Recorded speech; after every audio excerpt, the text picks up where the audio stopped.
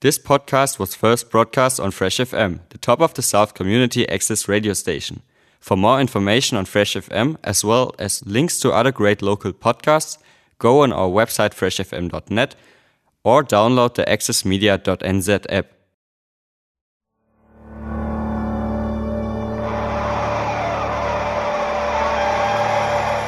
Hi, I'm Charlie Cuff, Year 10 student from Nelson College, and welcome to the Gen Z Time Machine.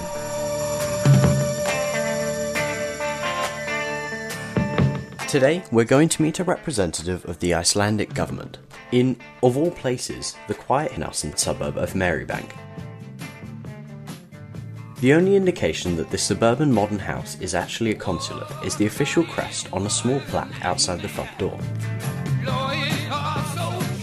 So, as a consul, how do I address you? You address me as Geiri. Okay. Yep. So, not Geiri, Geiri. Geiri, yeah, Geiri. that's how you pronounce it, yeah. Mm-hmm. When did you move to New Zealand?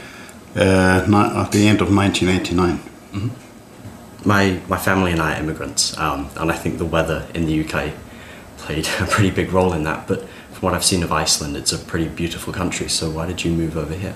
I moved here because I met a Kiwi woman over in Iceland. She was working there. Mm-hmm. And, we were together in Iceland for a few years. And I decided to come out here and give it 6 to 12 months and see what I thought of it. Mm-hmm. I'm still here. Oh, cool. What was Iceland like? Iceland is a lovely country. In many ways it's very similar to New Zealand. It's beautiful nature. Mm-hmm. A lot of mountains, clean, green, in summer that is, and white in winter obviously, but the weather is much harsher than New Zealand, especially the winters, but the summers can be stunningly beautiful. Mm-hmm. Yeah. Temperature a lot lower. I mean, in summer, probably the average high for the day is 15 to 18 degrees, and you can go up to 20, 22. Mm-hmm. And but you have the midnight sun, so the sun never goes down in like June and July. Uh-huh.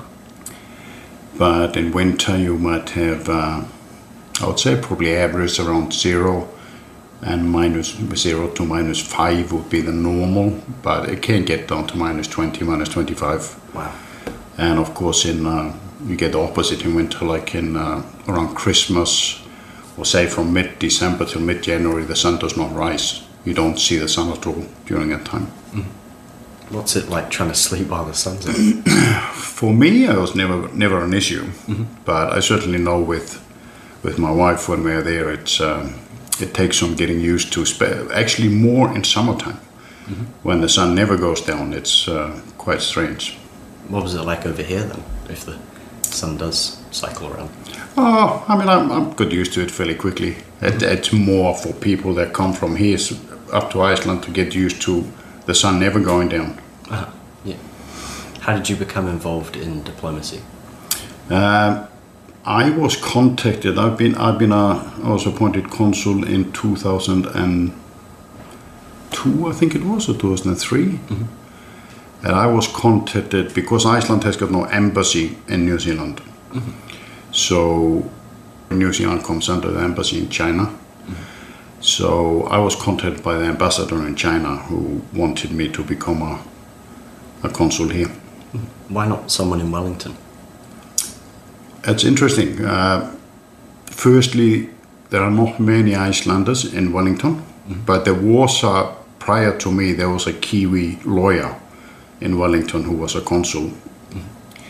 But I think there was a willingness from the Ministry of Foreign Affairs in Iceland to try to have Icelanders doing the role rather than foreign nationals. Mm. Yeah. And what was the process of becoming a consul like? It was a process of basically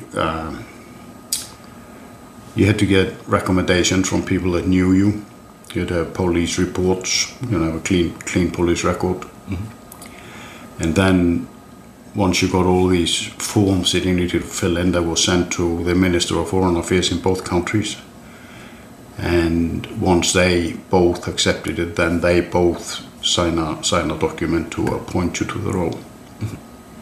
So if we don't have an Icelandic ambassador here, is that your role, or are you not quite? Well, no, I'm definitely not an ambassador, but I'm a representative of the ambassador. Okay. So in Iceland now, the Icelandic ambassador to China is over New Zealand, but because they are not here, they have an honorary consul that reports to them. Mm-hmm. And what does a consul do? It's lots of different things. You're basically here for people that are showing interest in Iceland in any way. You know, they can contact me. I've really noticed in the last probably 10 years there's a huge increase in Kiwis going to New Zealand, going to Iceland. How long have you been consul? Since 2003. Okay. Yeah. So your role is to, well, first of all, you help Icelanders living in New Zealand. So if they have any problems, they might end up in hospital, they might end up in prison, they will be arrested, they might lose their passport, and I can issue them a passport. When there is voting for parliamentary elections, they can come to me and vote here. Mm-hmm. And then then, like I said before, Kiwis increasingly are contacting to get information on traveling to Iceland for visit. It's become a big tourism hotspot, and Kiwis are definitely going there a lot more. So they will ring me or contact me and ask if they need a visa or any information they need for Iceland. And so it's a variety of roles. And another big part of it is to try to facilitate businesses between the two countries. So there might be a company in Iceland that may want to do business in New Zealand, that they will contact me, and I will give them find information that they need, and vice versa for New Zealand businesses that want to go to Iceland. I try to help them. Mm-hmm. So are you helping people, like if someone wants to come to New Zealand from Iceland, do you help them get settled over here? Yeah, I can help them. There's limits to what I can do on a personal level, but I can always direct them to websites or to which ministries or websites they can find the information that they need. Mm-hmm. I can't do it for them, but I can show them where to get the information they need. Okay, yeah. And how does a consul compare with an ambassador? We don't have we don't work for the Ministry of Foreign Affairs. I do this in my own time. You don't get paid for it. It's an unpaid role. Mm-hmm. So it's very different. We are not diplomats. We're just helping the diplomats. Mm-hmm. Do you have any sort of form of diplomatic community? No. Okay. No. The only thing is this property that you're on here now. That is it's a formal consulate. Mm-hmm. So it is a protected property. It's actually almost looked at as an Icelandic property. Okay. How does that work? The police cannot enter this property without authorization. Mm-hmm. From Icelandic authorities. Uh-huh. As an example, it's a protected property in that regard. Mm-hmm. Don't think you can do something wrong and come running to my property, though. Yeah. Yeah. Do you come into contact with high-level officials often, or do you do more ground-level stuff? I've been 3 times when the ambassador has visited here. I've been to Government House with him when they're presenting the papers and to the Governor General. Mm-hmm. So I've been there 3 or 4 times. And I've met the president in Iceland a couple of times in this role. So yeah, you do every now and then, yes. It's all very formal stuff. You're there for a reason. Like when the ambassador when an ambassador from Iceland is appointed to the role, and I've had 3 since I've been in this role. Mm-hmm. They come here and do what is called presenting their papers. So they go to the Governor General at Government House and present the paper, and the Government General receives the paper, and then they formally become the ambassador. So it's a very formal sort of role that you're playing. So do you work as like a connector between Iceland? Yeah, definitely. Yeah. So when the ambassador is getting ready to come out here, I'm here in this country to make it all happen, or help to make it all happen. Mm-hmm. Like a local representative. Yeah. Yeah. Mm-hmm. Your full-time job? I think you're a fisherman? Yeah, I'm a captain on a fishing ship. Right. How do you do this consul work? I'm always in contact on email. Like I said, 90% of it is email. So the people that contact me, they have no idea where I am. So it really makes no difference. How do you get internet access on the boats? Oh, we're always internet access through satellites. Uh-huh. Yeah. And if there is anything needed, like physically, if somebody needs to come to our office here or needs a new passport, my wife has got authorization to do it on my behalf. So is your wife also a consul? Or? No, she's not. But we have set it up legally so she can do my duties if I'm not here. So does she have a formal role? Just as an assistant, a consular assistant. Have you been to Parliament in your position as a consul? Here in New Zealand? Yeah. Yeah, I have once, yeah. Only on a visit, but with the ambassador we were invited there by the Speaker of Parliament, and we had a visit, yes. And what was that for? Just to show us and show the ambassador how it works and to meet people. So that was very interesting. Yeah. Who did you get to meet? We met Grant Robertson, the finance minister, but we met him at Parliament House actually, and then the speaker at the time. It is unusual, and you made a good point. It was a good question actually, because normally the consuls are appointed either in the capital or in the bigger city. So it's very unusual. I don't know if there are many consuls. I actually don't know of any other consuls here in Nelson. Uh-huh. Would there be some in like Christchurch or Auckland? They're normally in Wellington or Auckland. Uh-huh. Yeah, I know that they're usually in big tourist cities, but I wouldn't really count Nelson as a big city. No, but it was more...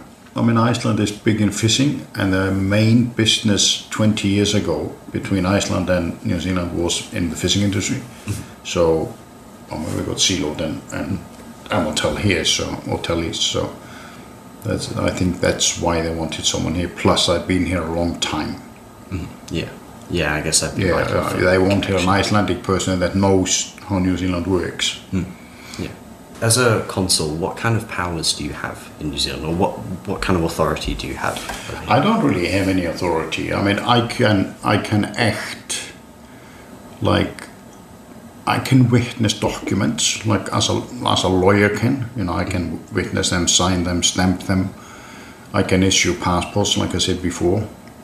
But I don't have any more authority than that. No authority as far as New Zealand is concerned, other than to assist Icelanders. Like, if an Icelander has a problem here, is in hospital. We had that issue with the earthquakes in Christchurch, for example. I have a right to ask government agencies for information, personal information on Icelandic citizens, and they have to give me that information. If an Icelander is arrested in New Zealand, they have to advise me that they've been arrested. So that's the sort of only authority you have really that is special. And what kind of things can you do if someone is in hospital? All I can do is to make sure they get all the help needed. If they might be traveling here, we've had young people here, like backpackers. We've had backpackers in hospital here. So I become the contact between Iceland and them here. And it could be language problems, although it's not so much because almost all Icelanders speak good English, but it could be language problems, so I might be called in to translate. And so it's, and I can contact doctors. They can't tell me exactly, but they will give me a report on if there are Icelanders in the hospital. So do you do that in person, or? Well, it depends on how serious it is, but normally it'll be on the phone. And I have, on one or two occasions, I've actually had to go to the hospital to be there and help out. Obviously not help with medical attention, but just to be there for support and making sure their families are advised in Iceland and stuff like that.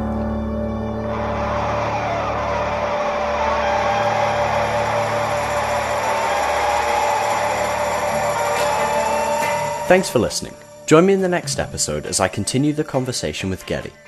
We'll talk about his homeland, where students can ski to school in the winter, and where fishermen face harsh Arctic conditions.